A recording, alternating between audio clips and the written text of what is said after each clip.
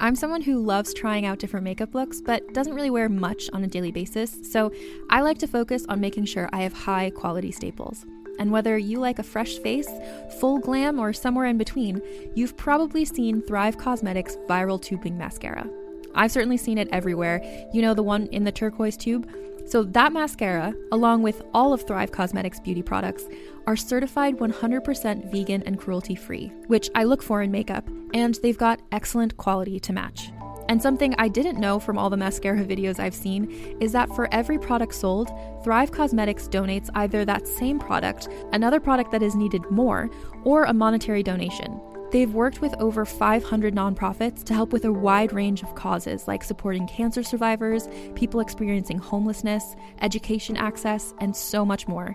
Knowing that makes me feel even better about using their products. And I do enjoy using them. Like I said, I like having high quality staples, and so my favorites are products that are multi-purpose, like the Brilliant Eye Brightener. It comes in a bunch of colors, and I like using them as eyeliner, eyeshadow, and even highlighter. Thrive Cosmetics is luxury beauty that gives back. Right now, you can get an exclusive 20% off your first order at thrivecosmetics.com/thrive. That's Thrive Cosmetics, CAUSEMETICS.com/thrive for 20% off your first order. Contained herein are the heresies of Radolf Burntwine, erstwhile monk turned traveling medical investigator. Join me as I uncover the blasphemous truth of a plague-ridden world, that ours is not a loving God, and we are not its favored children. The Heresies of Radolf Burntwine, coming January 2nd, wherever podcasts are available. Please note, this podcast episode includes a conversation about sex and child abuse, violence, human trafficking, and other adult themes. This is not suitable for listeners under the age of 18. This discussion contains sensitive subjects and graphic content which may be triggering or some may find disturbing. Please take care of yourself and don't hesitate to ask for help if you need it. Listener discretion is advised. Hi, everyone. Thank you for being here. This is Evelyn. I am the creator, producer, and host of Reppin'. Normally, there is an intro with music at the start of the show, but today, I wanted to just come speak with you. Many years ago, I had an eye-opening education when I began learning about the horrific epidemic of human trafficking. I learned what was happening, how it's happening, the effects. I learned who the consumers were, and to whom it was happening to. Many are children. And it's still something that haunts me. Then around that time, I heard about a young woman who was 13 when she was trafficked. And her story stayed with me through the years. And recently, I came across her important, incredible, raw memoir called I Cried to Dream Again. Now, I learned more about her story. She's mixed race, grew up in a poor and bad neighborhood with a single mother who had mental health and substance abuse issues, and she was subjected to endless, brutal beatings. Her mother also brought home a parade of men who sexually abused her. With no rescue in sight, she tried to commit suicide 5 times by the time she was 13. School was her one escape. She was a good kid who got great grades. But one day, on her way home, she was gang raped.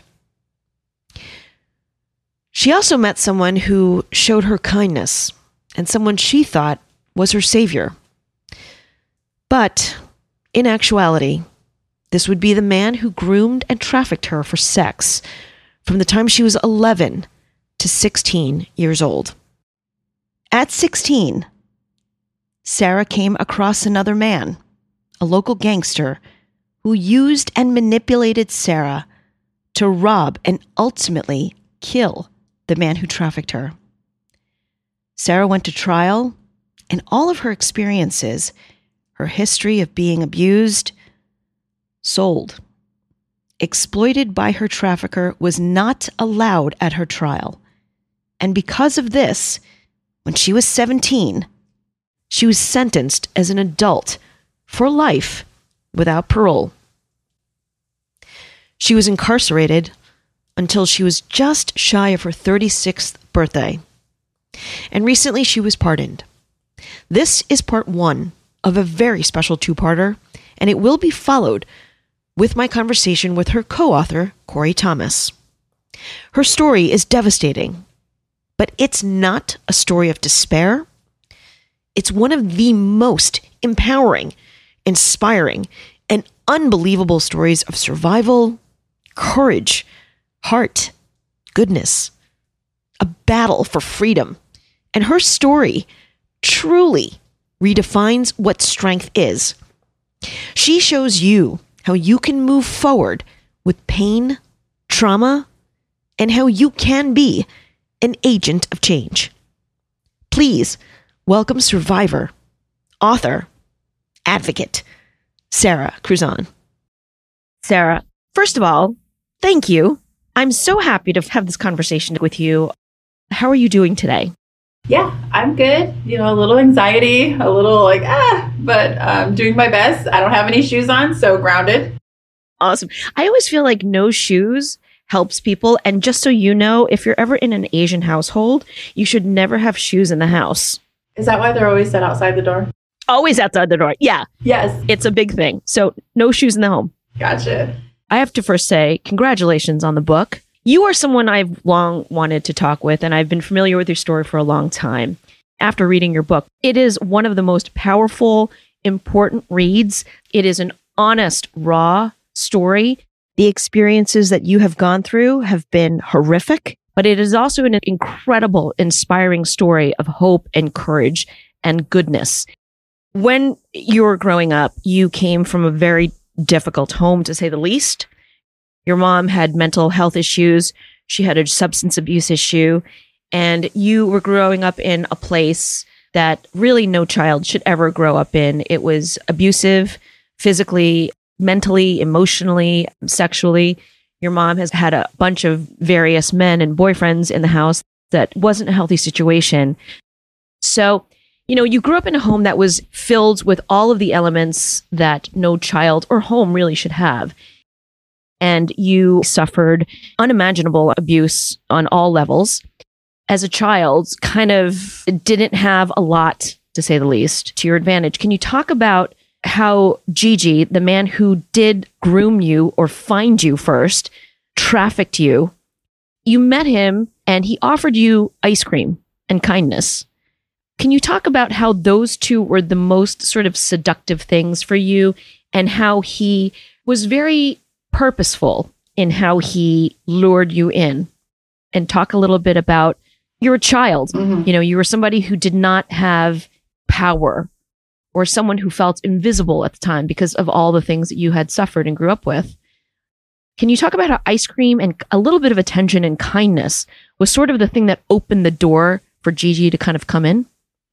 You used the word seductive. And I think at the time when I met George, which is Gigi, I didn't have any reference of what seduction was defined as. So I didn't have any understanding, for one. Now, he might have, right? Because he was older. Right. He was more seasoned with the experience. Much more. I had no idea what seduction meant. So, right. Clueless, right? Right. I mean, what were you, like under 13 at this point, right? So I was 11 when I was coming home from school, and I was 11 years old. And I think that the nostalgia, which to this present moment, my brain, my body associates with, is with the level of nostalgic comfort, that he somehow was able to just craft and present. My house was to the left.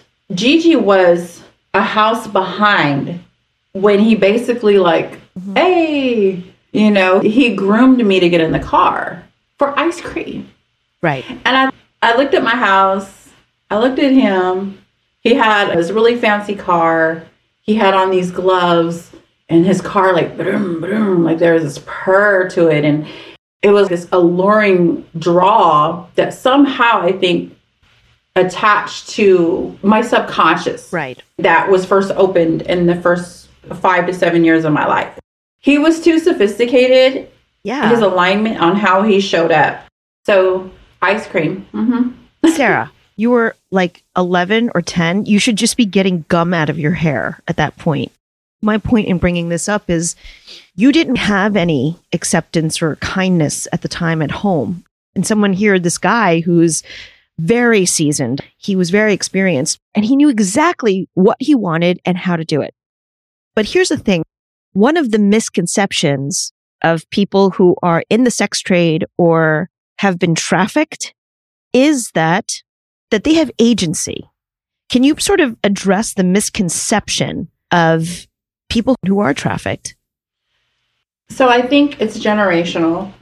I think that there's liars that show up that portray to be safe people, and they're not safe people. You got to look at the circles.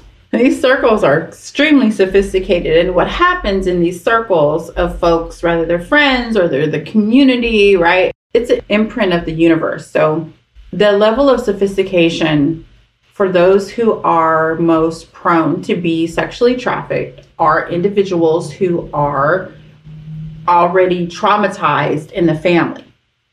They're broken.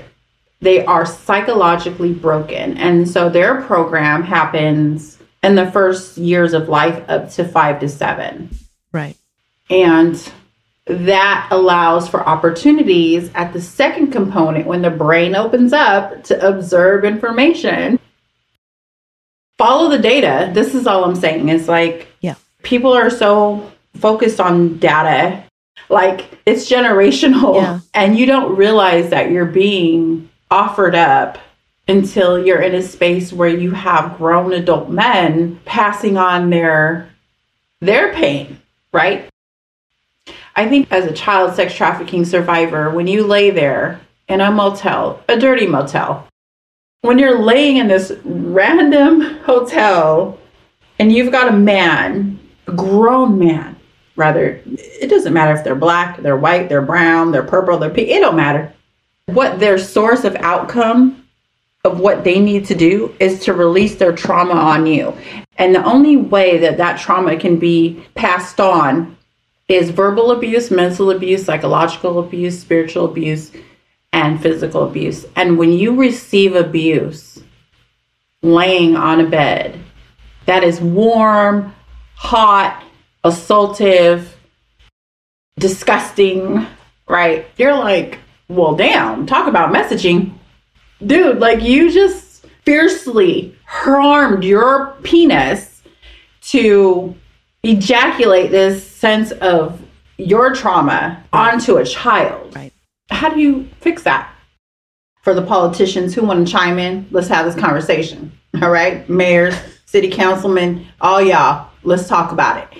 So Gigi had 2 homes. He had a home in an unincorporated environment, okay, community, which, hello, hashtag me too. That's where I was living, unincorporated. Right.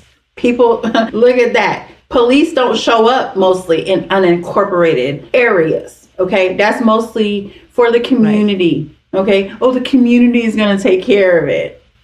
Then he had 2 homes in this unincorporated area in highbrow, middle class peasant. And being a highbrow, middle class peasant, you hitting all 3. So Gigi showed up and was able to come in, and how he was so a master in his craft was bought the house down the street. The piece of joint was right down the street, and it could see my house, our house that we moved into. Are you ready to shop? Rakuten's Big Give Week is back. Get 15% back at hundreds of stores, and it's all happening this week, May 6th to May 13th. It's the perfect time to shop for everything on your list for spring and summer, like clothing, outdoor gear, and travel. I know I'm using this week to stock up on some warmer weather essentials at Ray-Ban and Ulta, and I love that Rakuten even helps me save on travel at sites like Hotels.com. Rakuten really is the best way to shop, and you can save even more by stacking cash back on top of deals. Plus, during Big Give Week, that cash back is bigger than ever. With Rakuten, membership is free, and when you sign up and shop today, you get an extra 10% cash back boost. That's an extra 10% cash back on top of the 15% cash back. You won't see higher cash back rates than these. Go to Rakuten.com or download the Rakuten app. Rakuten. Shoppers get it.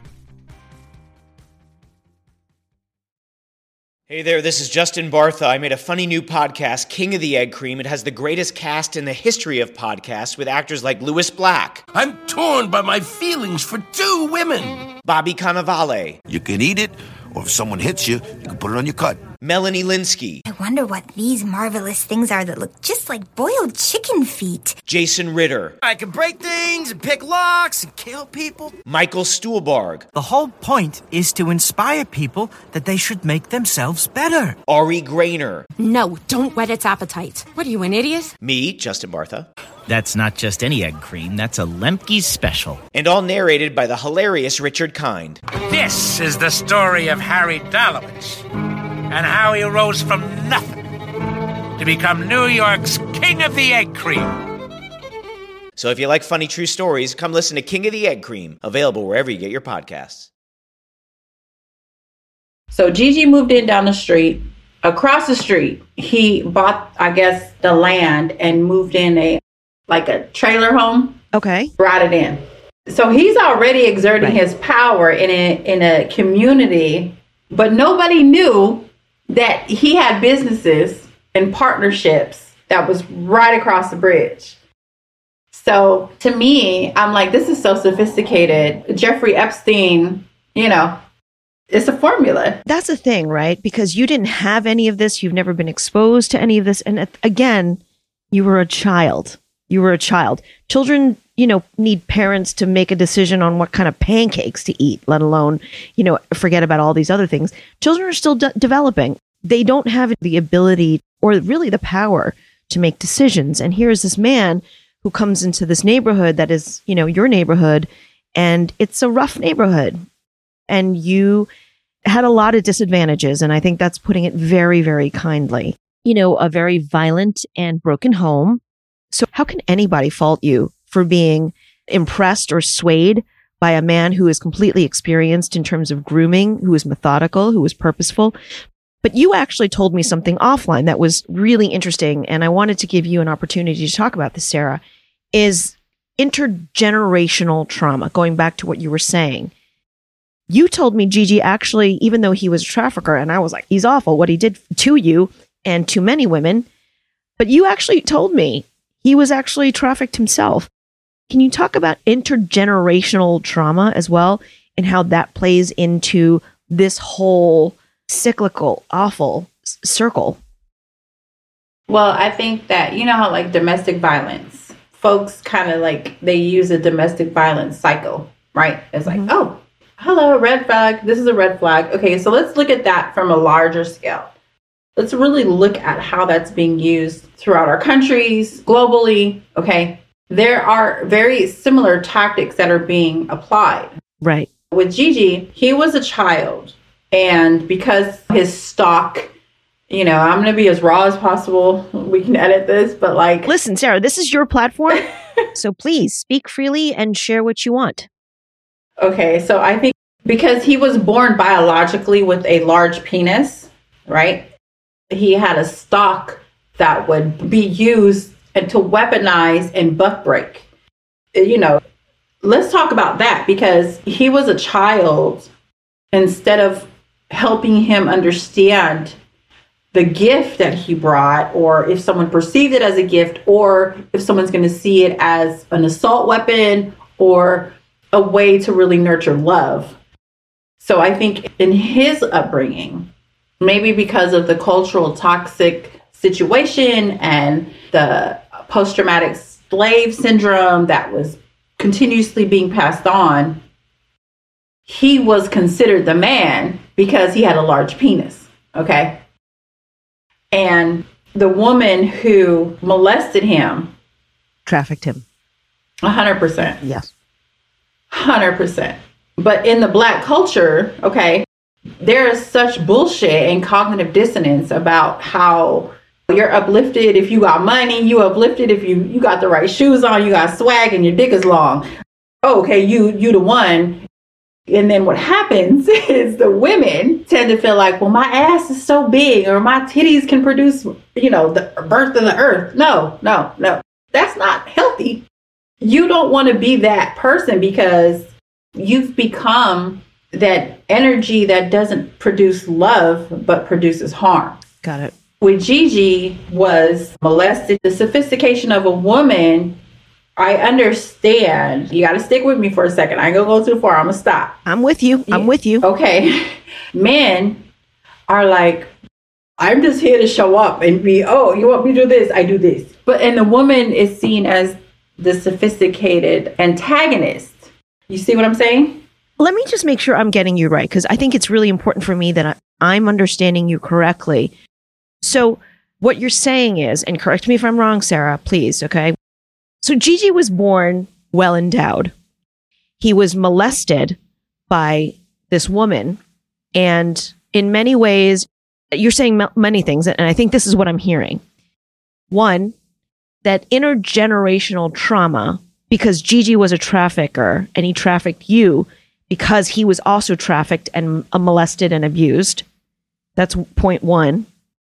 Point two, you're saying between the men and the women, basically the abuse, although maybe have different methods or styles, they're kind of the same thing. Yes. They're still doing the same thing. Absolutely. So in many ways that Gigi, even though he was trafficked and he did traffic many women, you being one of them, or many children, because he was trafficked, this is kind of what he knew. He knew that his manhood was weaponized.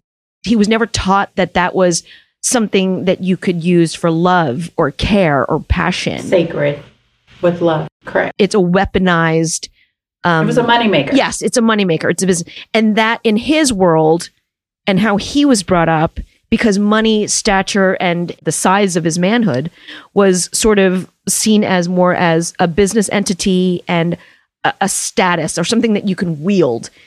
Am I understanding you correctly on these multiple points here, Sarah? 100%.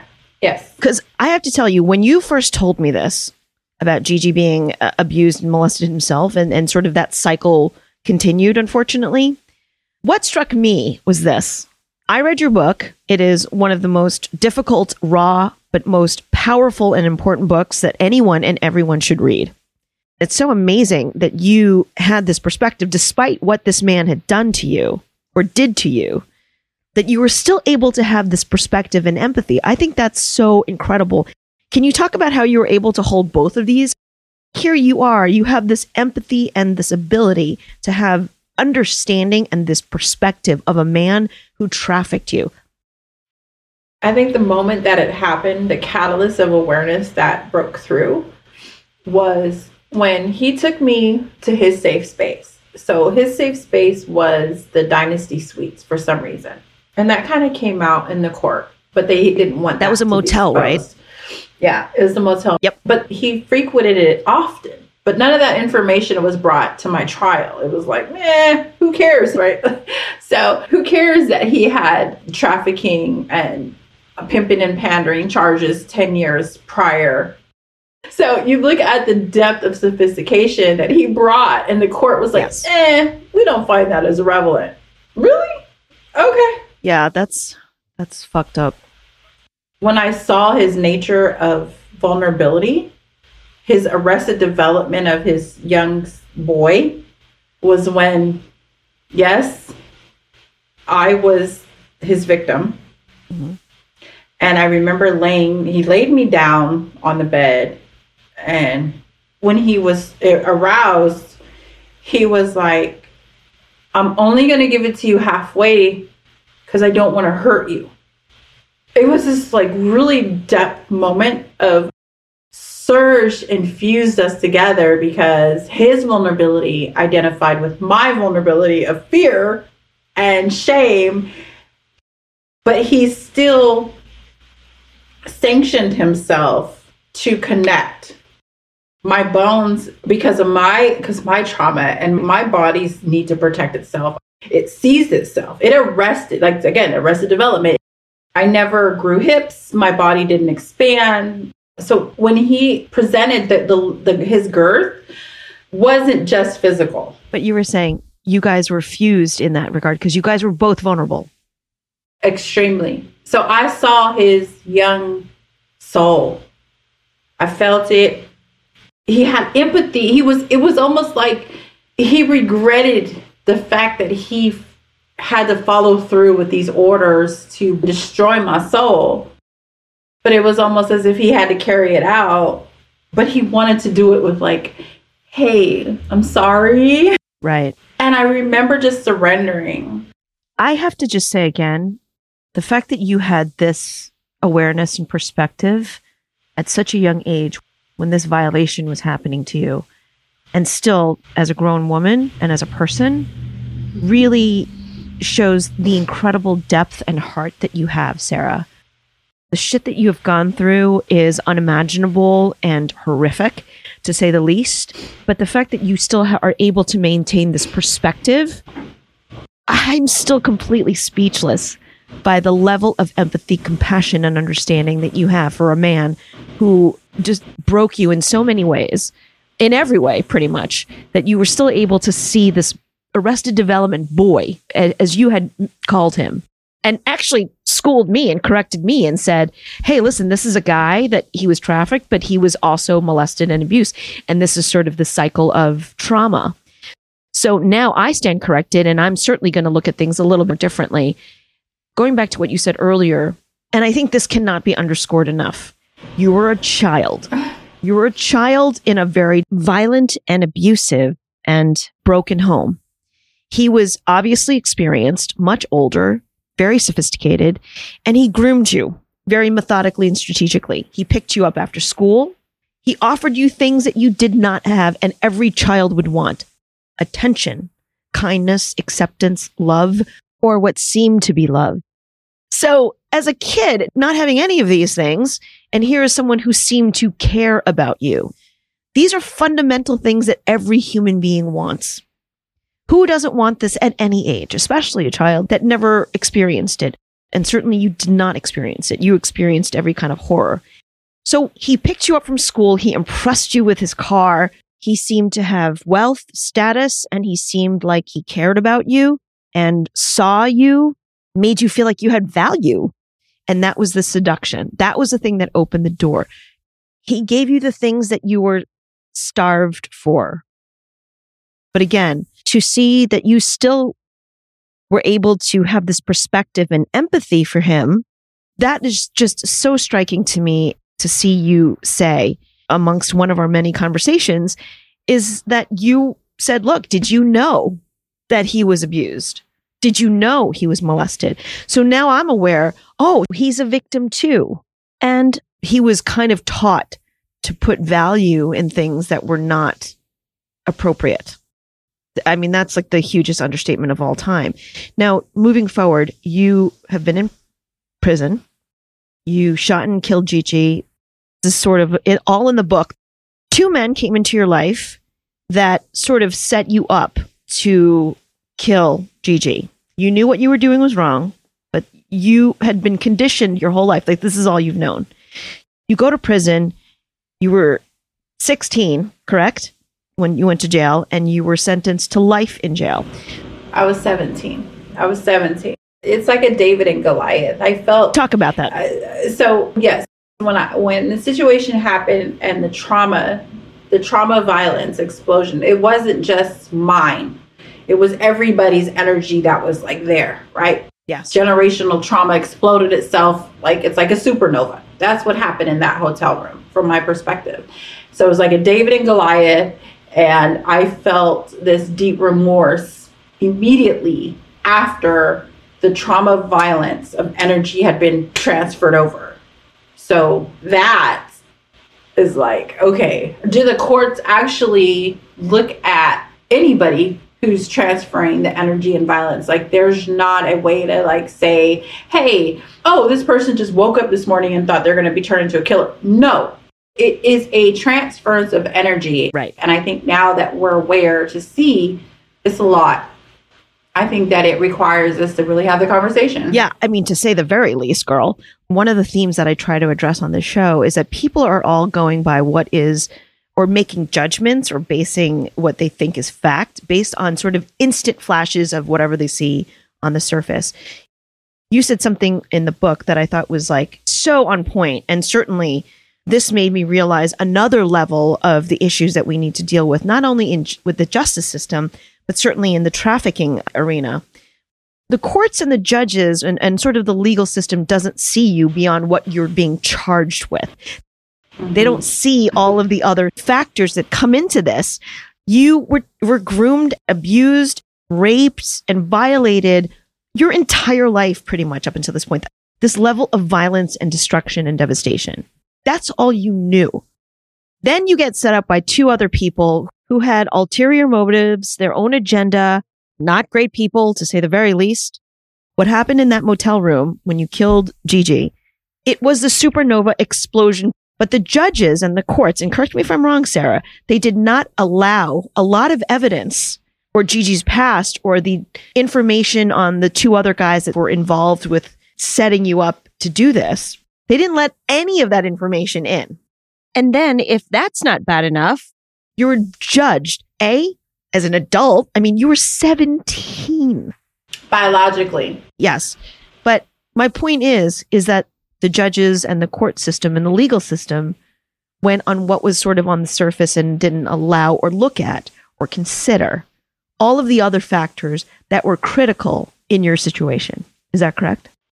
Yeah. Well, how can they if they've never had that type of personal experience? So they're not experts in my life or the life of Gigi or the John or the streets or the poverty.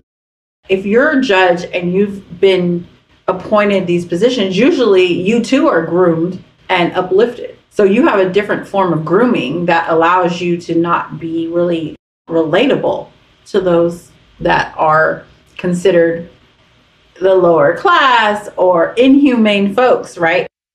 So you're only coming from what you know. Right. I don't fault them. Just like I wrote my judge, I don't fault them. I said, hey, look, I understand.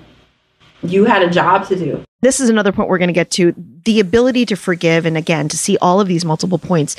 I'm pissed off for you because it was like you were this kid who knew nothing but abuse. You were victimized again and again by the system here in this point, certainly before, sexually and at home. You had no one to go to bat for you. No one gave you a hand up, and no one took into consideration a wider perspective. And this is the eyes of justice. Like, the legal system should be able to consider more things, and you still forgive the judge. I mean, there's so much that we can get into, and we could talk about this for months. But I do want to get to when you went to prison, you were given a life sentence with no parole at 17. Plus 4 years. Plus 4. I had to do the 4 first. In California, I had to do the 4 first, and then I start my life without parole. Oh, okay. I'm set straight. You said in your book, prison taught me everything good that I know today about patience, perseverance, love, and friendship. Can you talk about what you learned and what prison life was like and what you found there? You did not have structure at home. You didn't have acceptance, kindness, a family.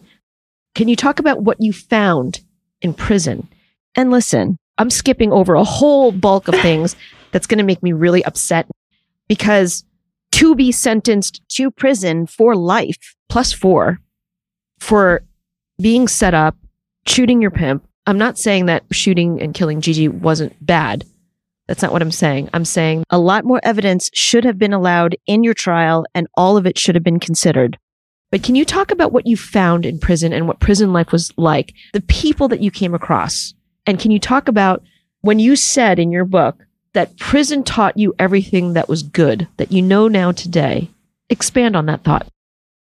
Well, yes, I did shoot what a lot of folks label as my pimp. However, it was another human being. And I hope that we can really align ourselves in that narrative, because his mother was in the courtroom. He was someone's child. Right. Okay. So, and how trauma violence shows up. I think that what happens is society likes to throw it's trash or what's perceived as trash in a condensed area that's assigned and provided by the taxpayers' dollars so that people feel like they're doing, we are publicly safe.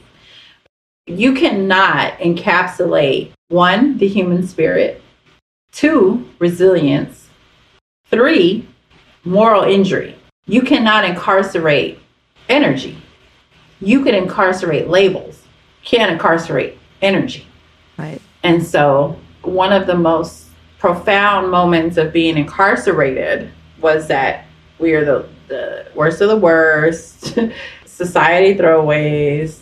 However, what I saw was kindness, a beautiful depth of vulnerability, a richness of relationship that no debt dollar could ever purchase. And, I think that, like Christ died and came back and he was like, what you gonna do to me now? What? I'm here. I'm loving you. What are you going to do? You can't kill me no more. Okay. So yeah, you can kill and oppress the physical body. Right. You cannot kill the human essence of determination. And I think that's what we see is in prison, everyone carrying a cross of somebody else's inability to be accountable for the harm that they've caused. But I don't think that some of the judges understood or the DAs understood. Thank you. Like, you put us in a space where we get to talk. When trash talks, it can decide where it goes because you understand the frequencies will always rise higher of anything that's dense. So being in prison, it was a dense situation. It was like being thrown in the sewer.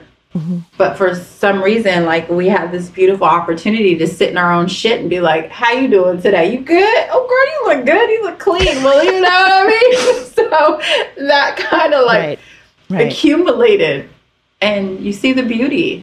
So you found a lot of good things in prison. What other sorts of things did you find? Can you give me an example? There's good in the staff. There's good in the order, right? You know what? Tell me about the lieutenant. Oh my God. Yes. Lieutenant, he was on C Yard. So C Yard is, so in Chowchilla, there's A Yard, Alpha Yard, B Yard, Bravo Yard, C Yard, Charlie Yard, D Yard, Delta Yard. So it's all military, right? It's almost like us rejected kids went to like military prison. Okay. But tell me about the lieutenant and what they said to you. So there's a few different lieutenants, and I'm still I have a really beautiful friendship with one now who's retired, Lieutenant Cooper. She is just a remarkable human being. So with Lieutenant Cooper, in 2001, she was like coming to see me in ADSEG, and I was like protesting and advocating. They would come to my door and they're like, you're going to get a write-up. And so she showed up and she pulled me out. I was in ADSEG, which is administrative segregation. And she's like, I need to talk to you. I said, okay. So you were in trouble at that point, right? Mm-hmm. You had gotten into I think, if I remember correctly, you had gotten into a quote-unquote scuffle. And then you got in trouble because you were a little mouthy at that particular point, girl. Mouthy? I was an advocate. Yes. Right. I love that. You were a very active advocate at that point in prison. Mm-hmm. But the lieutenant came to you, and didn't they say, like, don't give up? Yes, Lieutenant Cooper. What did they say to you? Yeah, so Lieutenant Cooper, and she said to me, she had thrown all these 115s, because they was writing me 115s and stacking me up and, like, taking away everything from me. What's a 115? It's a rule violation, and it's like, if you don't follow the rules, it's like a ticket. Because you were advocating, so you were breaking a lot of rules. I was. Okay, so you had a shit ton of these. So she's looking at you, and she's seeing all these violations from being an advocate. And what did she say to you? She said, she led with the fact that her staff were stacking me. So she led the conversation basically telling me that her staff was violating some rules. So that kind of like, I'm going to have a conversation with you, right? And then she said, you and I have the same birthday. And there was something in her that she saw in me that I think that she admired and I admired in her. Okay. was like, what we gonna do? So there was a connection. 100%. And she said, you staying back here, because I was in a domestic violent relationship at the time. So I was all caught up in that. And she said, you don't have to stay in here. You could go out to the yard, right? But you're choosing to stay in prison. And I was like, okay, I feel like I'm doing the right thing. But like, she brought to the forefront that I don't have to always fight for the group, that there's the same amount of value and love in being able to fight for myself. And she said, now look, I'm going to put you on to go to ICC. If I go in there and I tell them that I'm going to release you and you say you are not going to be released, she said, that's it. So the ultimatum that she presented to me felt fair. Yeah. Okay. So let me just get this right. So you were basically just going with the kindness. Okay, Sarah, mouthy. You got a shit ton of violations here and you were in a ton of trouble, all right, by being mouthy. And you are in prison for life at 17. And this woman, Lieutenant Cooper is her name? Yes. She told you to hang on and she showed belief in you that you could get out of jail, correct? And she was willing to give you a break. Am I correct in this? Yes. Okay. So this was the first time that you, I think, really had someone believe in you and invested in you. Can you talk about what that feeling was like? Because you guys connected and you found this in prison. Yeah, so she was one of the folks that believed in me. And it turned into a very powerful relationship. Like I said, to this day, we are still in contact with each other. And we are friends, like outside of the arena of the department. Right. Which I think shows that when people really see into you, there's a beauty in that. And if they invest in you, there's a beauty in that, regardless of what negative label wants to be imposed on the person. You said in your book, commissioners may not believe that you are taking responsibility for the crime you committed. Most commonly, the commissioners are unable to accept that you have changed and will deny parole. Regardless of how long ago you entered that system, your accomplishments since that time and the original crime that brought you there is really the only way you are defined. Now, this is the thing that I'm like trying to connect the dots, okay? You grew up never having structure, acceptance, and at the end of the day, even though children in general don't like rules, children need structure to grow up, you know, and acceptance and belief and to be seen and to be nurtured. You go to prison, and for the first time in prison, you find a structure because, you know, there's like rules. And then you find a community who are other inmates who, like you said, you guys are both sitting in your own shit and talking about like, how are you doing? Right? And you find this community of people who are seeing you, Sarah, and accepting you for who you are and loving you and supporting you. And this Lieutenant Cooper is one of them. Can you talk about the amazing relationships and what other good you found in prison that you might not have had outside? One thing, I want to be 100% transparent. The book is a very powerful book. It allows for people to really like question, inquire, share, right? Open sourcing. I'm not here to impose any kind of ideology. Of course not. In any way, shape, or form in the book. But I also want people to know that I wrote the book with another person. And I also think that there's just more to talk about from my personal experience. Tons. Yeah, I'm not okay with the appropriating of one who identifies with being in the victimhood of culture. And I will push back on certain things only because I think that it is very important for us to really like delve into.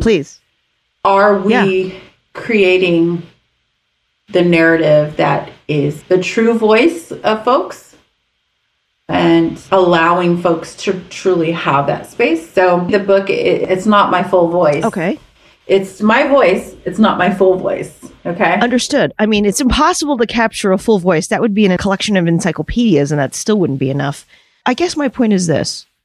Throughout everything that you've gone through, your ability to have hope and kindness and empathy has never, I'm sure it's been tested. That's an understatement, but you never lost that. I think the fact that you found friends there is an incredible thing. And that's all I'm trying to say. Yeah. Yeah. Can you talk about some other wonderful relationships that you did find and cultivate in prison that became your family? That's amazing. Like, there's just Classy, Miss B, Cheryl. There's so many people over those 19 years. How did you find strength and hope within this community? I think just having that hope, just having that sense of comfort. I think that's when you really get to meet people, is when they've had everything taken away from them and you really see who they are as a person. Because folks hide behind their money or their labels or how they show up in society. But like when you're like a reject of society, you're like, oh, no way. Like, you used to like date an NFL player. Oh, like I was homeless, You find this commonality. So you're like, all that stuff don't even matter anymore. And so that's when like those beautiful relationships actually can root, because the soil's good, right? I love that. That should be on a t-shirt somewhere, Sarah. Okay. The soil's good. The soil always has to be good for anything beautiful truly to grow. No. Now, you also said something that I sort of wanted to give you an opportunity to talk about and address. You had talked about trust the folks that are not conditioned to trust. Can you speak to that and expand about what you meant and what you want people to know about the idea or the principle of trust? Right. So there's two components that I want to highlight. One is that folks that come in that have never been incarcerated, but they invite folks who have been incarcerated to be at the table and to lead, there's a trust there, right?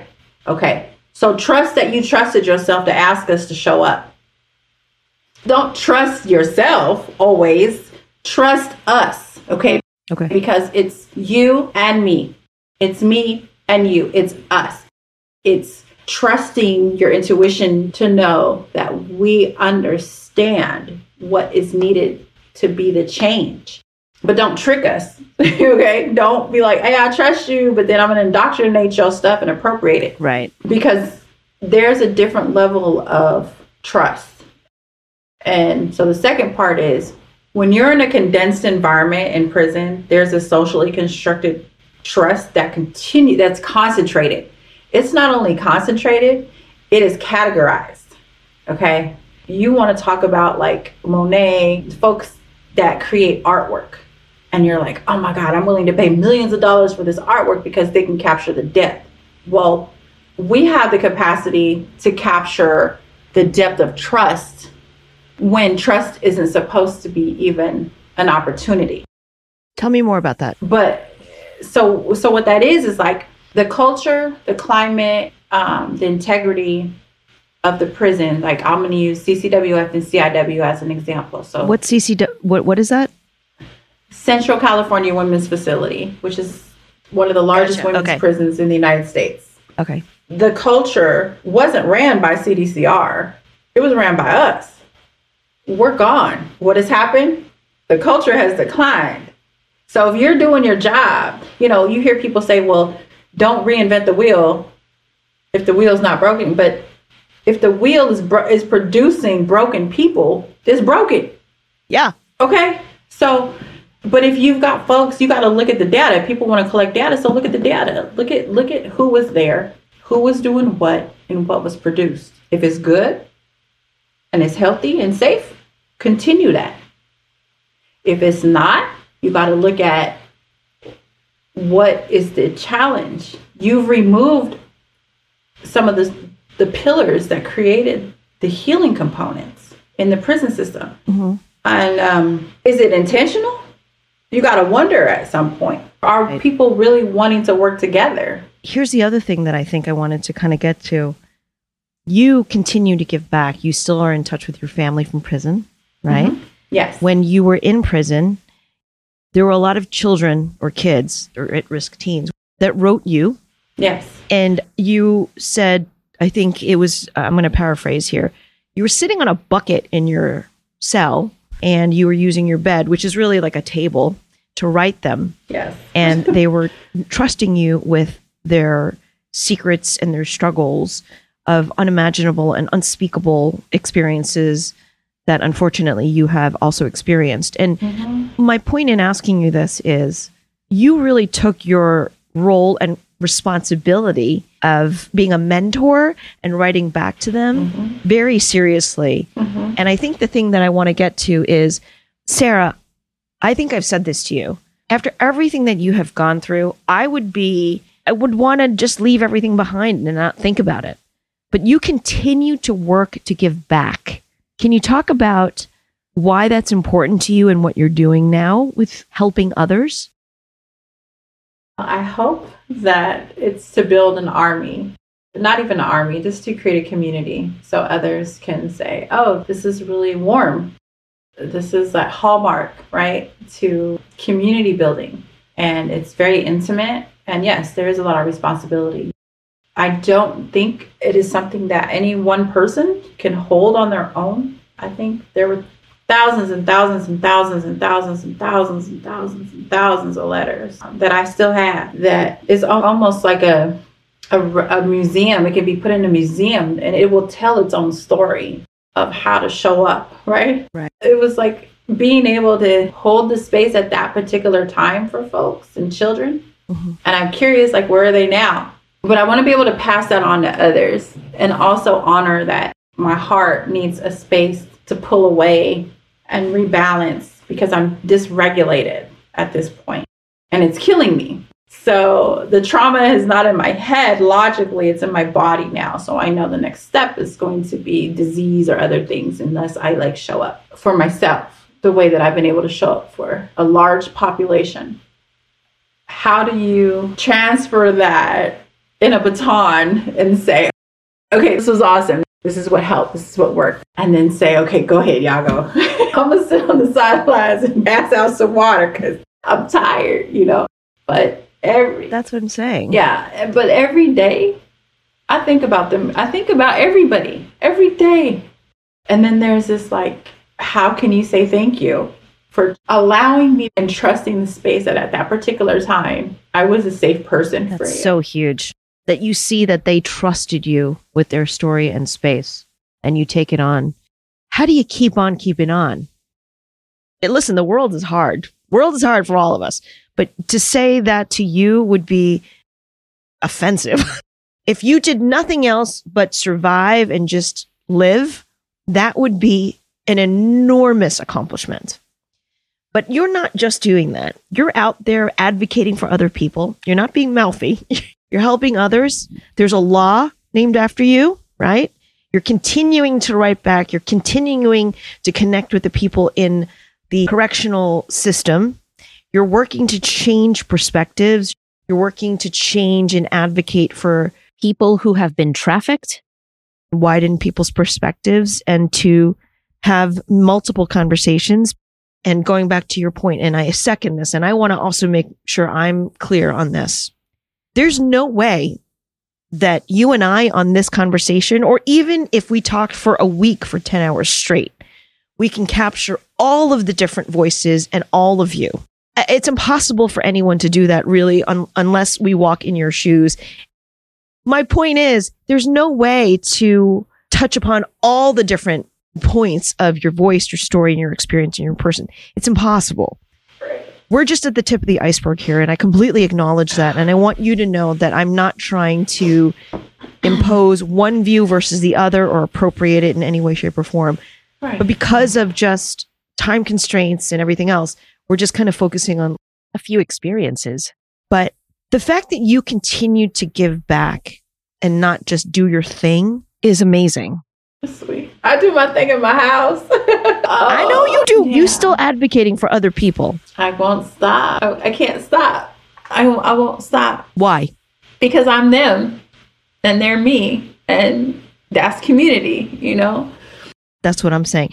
I think the thing that I'm going to remember, many things, many lessons, is that no one gave you a chance. No one gave you a hand up. No one saw you. No one believed in you when you were a kid. You had every disadvantage. And here you are, giving everyone else a hand up, building everybody else up. Yeah. Here you are, hopeful, although that might have been tested. And this is sort of the things that I wanted to kind of circle back on, Sara. You had every reason to be broken and to stay broken and to be hopeless and to be unkind. You had every reason to continue the cycle, that intergenerational trauma. And yet, here you are. You're building a community. You're giving a hand up. You're giving people what you didn't have. You're breaking the cycle. There's no way I can embody and voice everything that I'm feeling and everything that you're saying. So please know that that's not what I'm trying to do.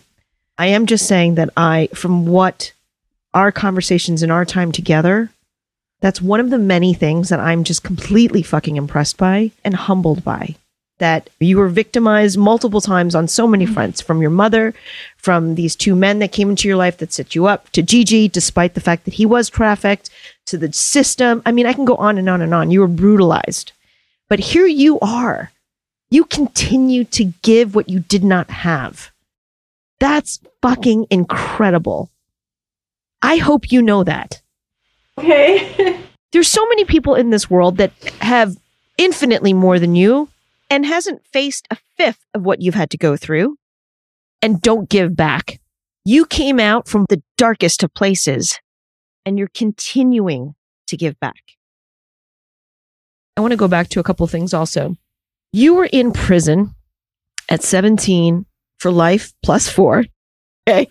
And you watched TV, right? And you said that for the first time, sort of said out loud for really no reason.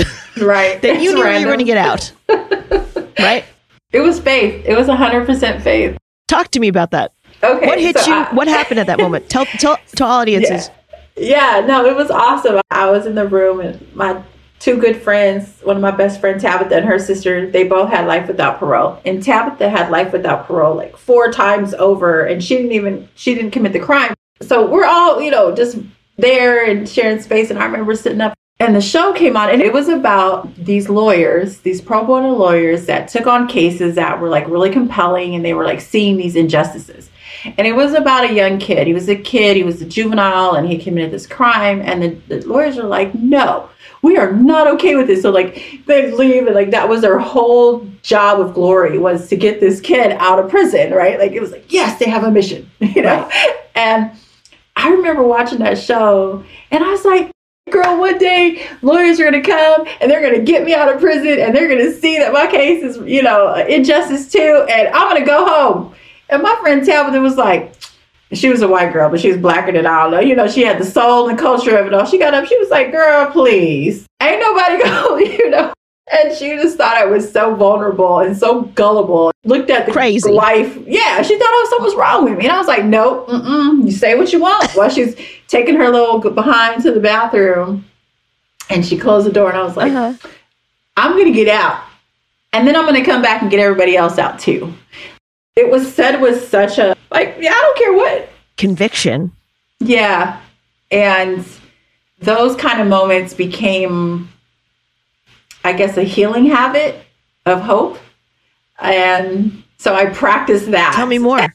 So I practiced the healing habit of hope and would want to function with folks at that high vibing space. Let's dance. Let's create. Let's hope. Let's create vision boards, and to see it unfold the way that it did, and to see that so many of my friends that I used to hold space with are home now that had life without parole, or just to see that it's a remarkable moment that's happening. Like, talk about dominoes. It's awesome. You were in jail for life, plus 4, and you watch a TV show and you say out loud with complete belief that you're going to get out. But that was amazing because throughout everything, again, another example here of your hope, right? Mm-hmm. Here you are saying, I'm going to get out based on a clip that you're watching on TV. People thinking you're batshit crazy. I didn't care about what people thought. I had faith. I was like, you know what? Hey, look, no. And then I had told them too. I was like, watch, the day that I get out, I started saying this too. I started putting it out there. And I said, well, the day when I get a ducat to go home, I'm going to do cartwheels across the prison yard. And I would say it and say it and say it. And, to this day, you can go back and check people who I was in the prison with. And they'd be like, yeah, Sarah's crazy as hell. I don't know. I don't know, but she got out. And then everybody else started following. And you did do cartwheels. I did do the cartwheels. Yeah, we had a party. Yeah. Yeah. Okay, so here's the other thing. So again, the contrast between what you didn't have when you were before prison and versus what you did have in prison, I think through all of this, you always had hope. Oh, 100%. And you found it in different ways. Yes. Right? Yes. So you talked a little bit about stretching flags.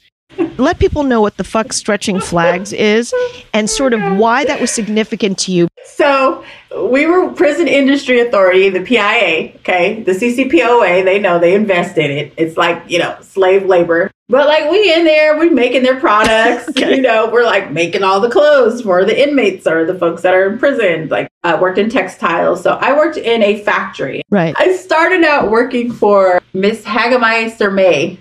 Woo, that lady was amazing. And she loved wiener dogs. So anyway, I was hand selected to help her. She was a supervisor of this huge factory inside the prison of over 100 and something people. I laugh because she was so disorganized and my job was to organize her. And I'm like, this does not go on my resume for the future. Okay. So yeah. Okay. Crack ass of dawn, I'm going to work and get there and I'm organizing her desk and and what was interesting was so you got to stick with me because it's a beautiful story of how healing and love shows up.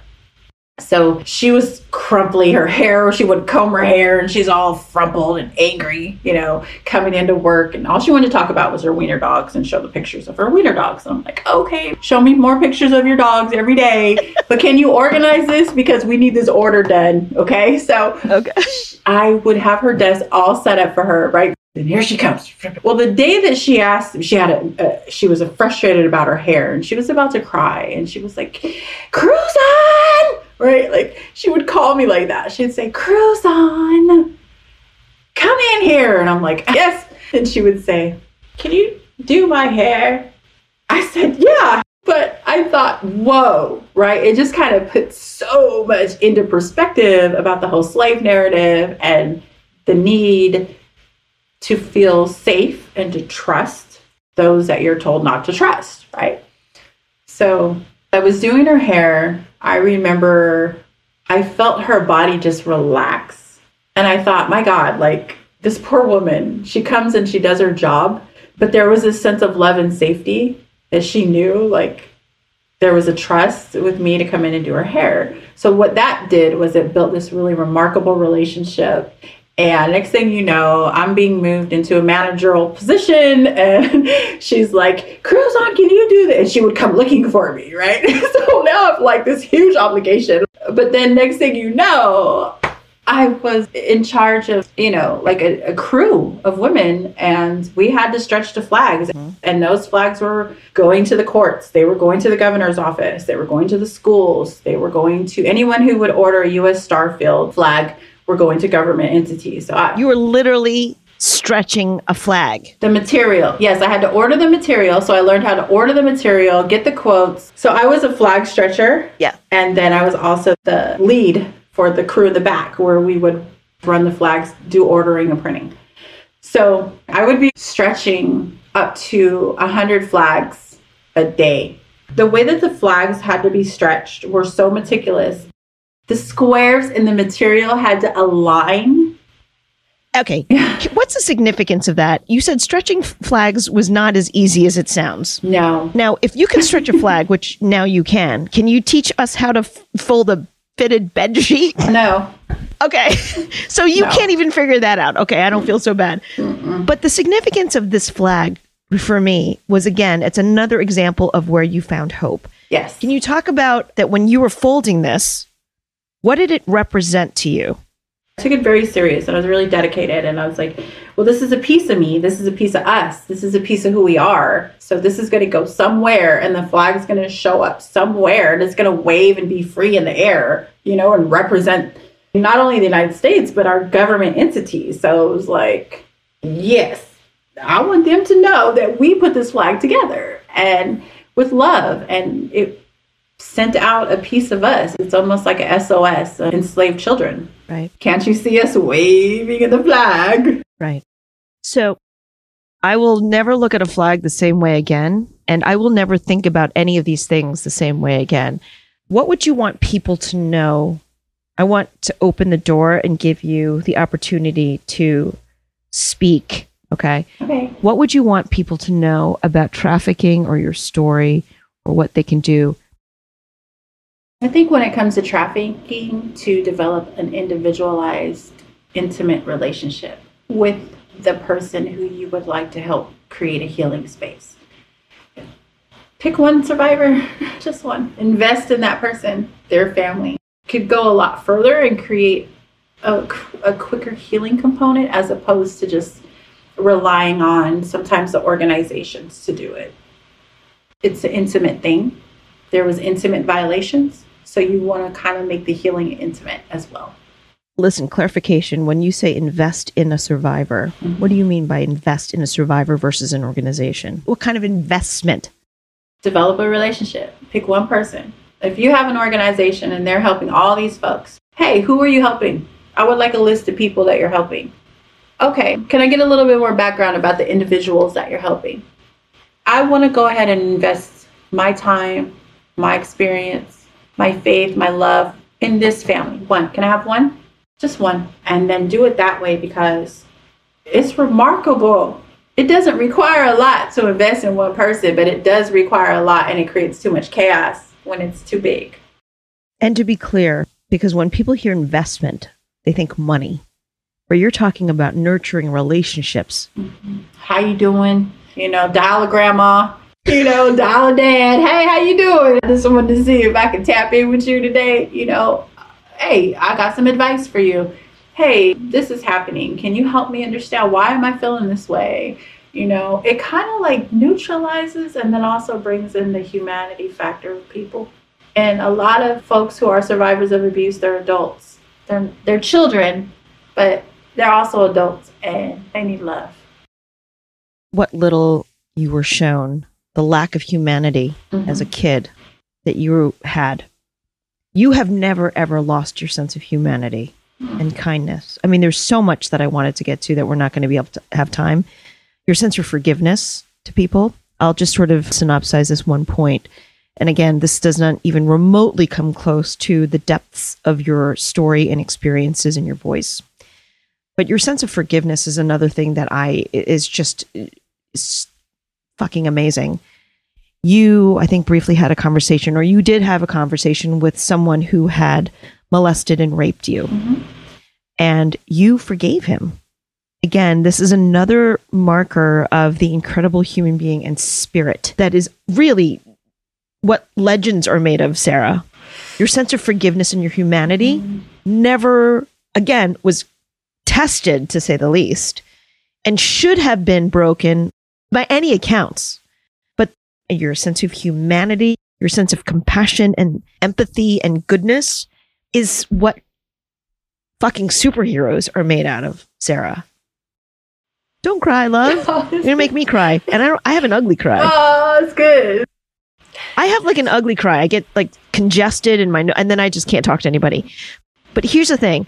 People talk the talk about caring and compassion and forgiveness, and those are hard things to do for a multitude of reasons, right?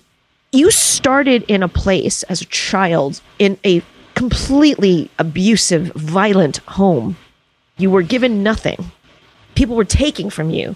And your sense of humanity and hope and community, though tested and should have been broken at any point, by every point and every turn, you are still out in front giving back to people. And I will never forget that. And I want to read this because I don't want to fuck this up. I'm going to refer to the book. And again, I know that this isn't all of you. What I have learned is that you can't simply erase the bad moments in your life. You can ignore them and pretend they didn't exist, but I now know that when you try and deny the facts of your life, they lie dormant until they explode in unforeseen ways and at inopportune moments. Yes. I've come to realize to put the hurt behind me, I must first acknowledge it. To exercise it, I must expose it. I must honestly share the reasons for that shame I have felt about being me. And I believe in doing that, I may find reasons to be proud of myself too. that hit me super hard. We've only met a few times, but I am so fucking proud of you. And I hope that you can have a moment to look at the path that you've been on and you've come from and all the devastation and the fact that you're out in front still advocating for others. You never lost hope. And I hope that you have found many reasons to be proud of yourself. So listen, I'm going to ask you to sign us off. Will you let me know who you are and what you represent? My name is Sara Kruzan, and my heart represents brave hope, bold faith, and curious love. And that is who I am. Human trafficking, abuse, exploitation, violence. It's happening right in front of us. Please don't turn away. Ignoring it doesn't mean it doesn't exist. Each of us can make a difference in the world and in one another's lives.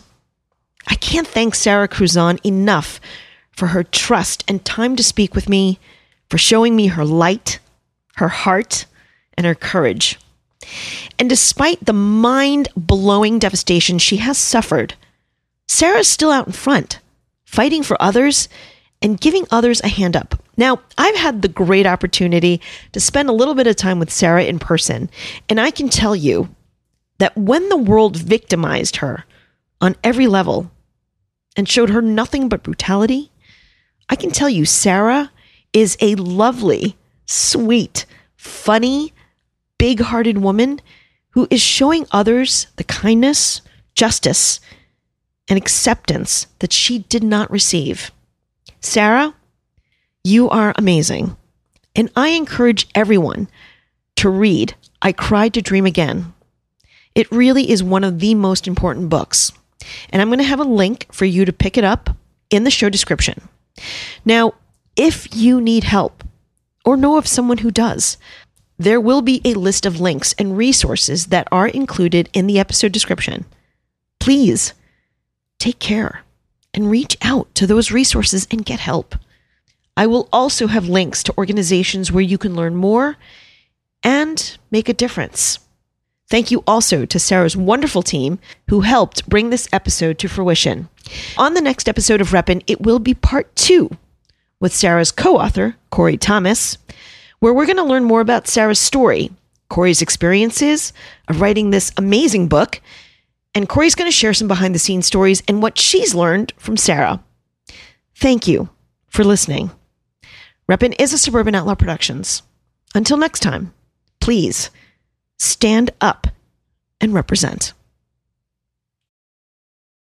Hey there, this is Justin Bartha. I made a funny new podcast, King of the Egg Cream. It has the greatest cast in the history of podcasts with actors like Louis Black. I'm torn by my feelings for 2 women. Bobby Cannavale. You can eat it, or if someone hits you, you can put it on your cut. Melanie Linsky. I wonder what these marvelous things are that look just like boiled chicken feet. Jason Ritter. I can break things and pick locks and kill people. Michael Stuhlbarg. The whole point is to inspire people that they should make themselves better. Ari Grainer. No, don't whet its appetite. What are you, an idiot? Me, Justin Bartha. That's not just any egg cream, that's a Lemke's special. And all narrated by the hilarious Richard Kind. This is the story of Harry Dalowitz and how he rose from nothing to become New York's King of the Egg Cream. So if you like funny true stories, come listen to King of the Egg Cream, available wherever you get your podcasts.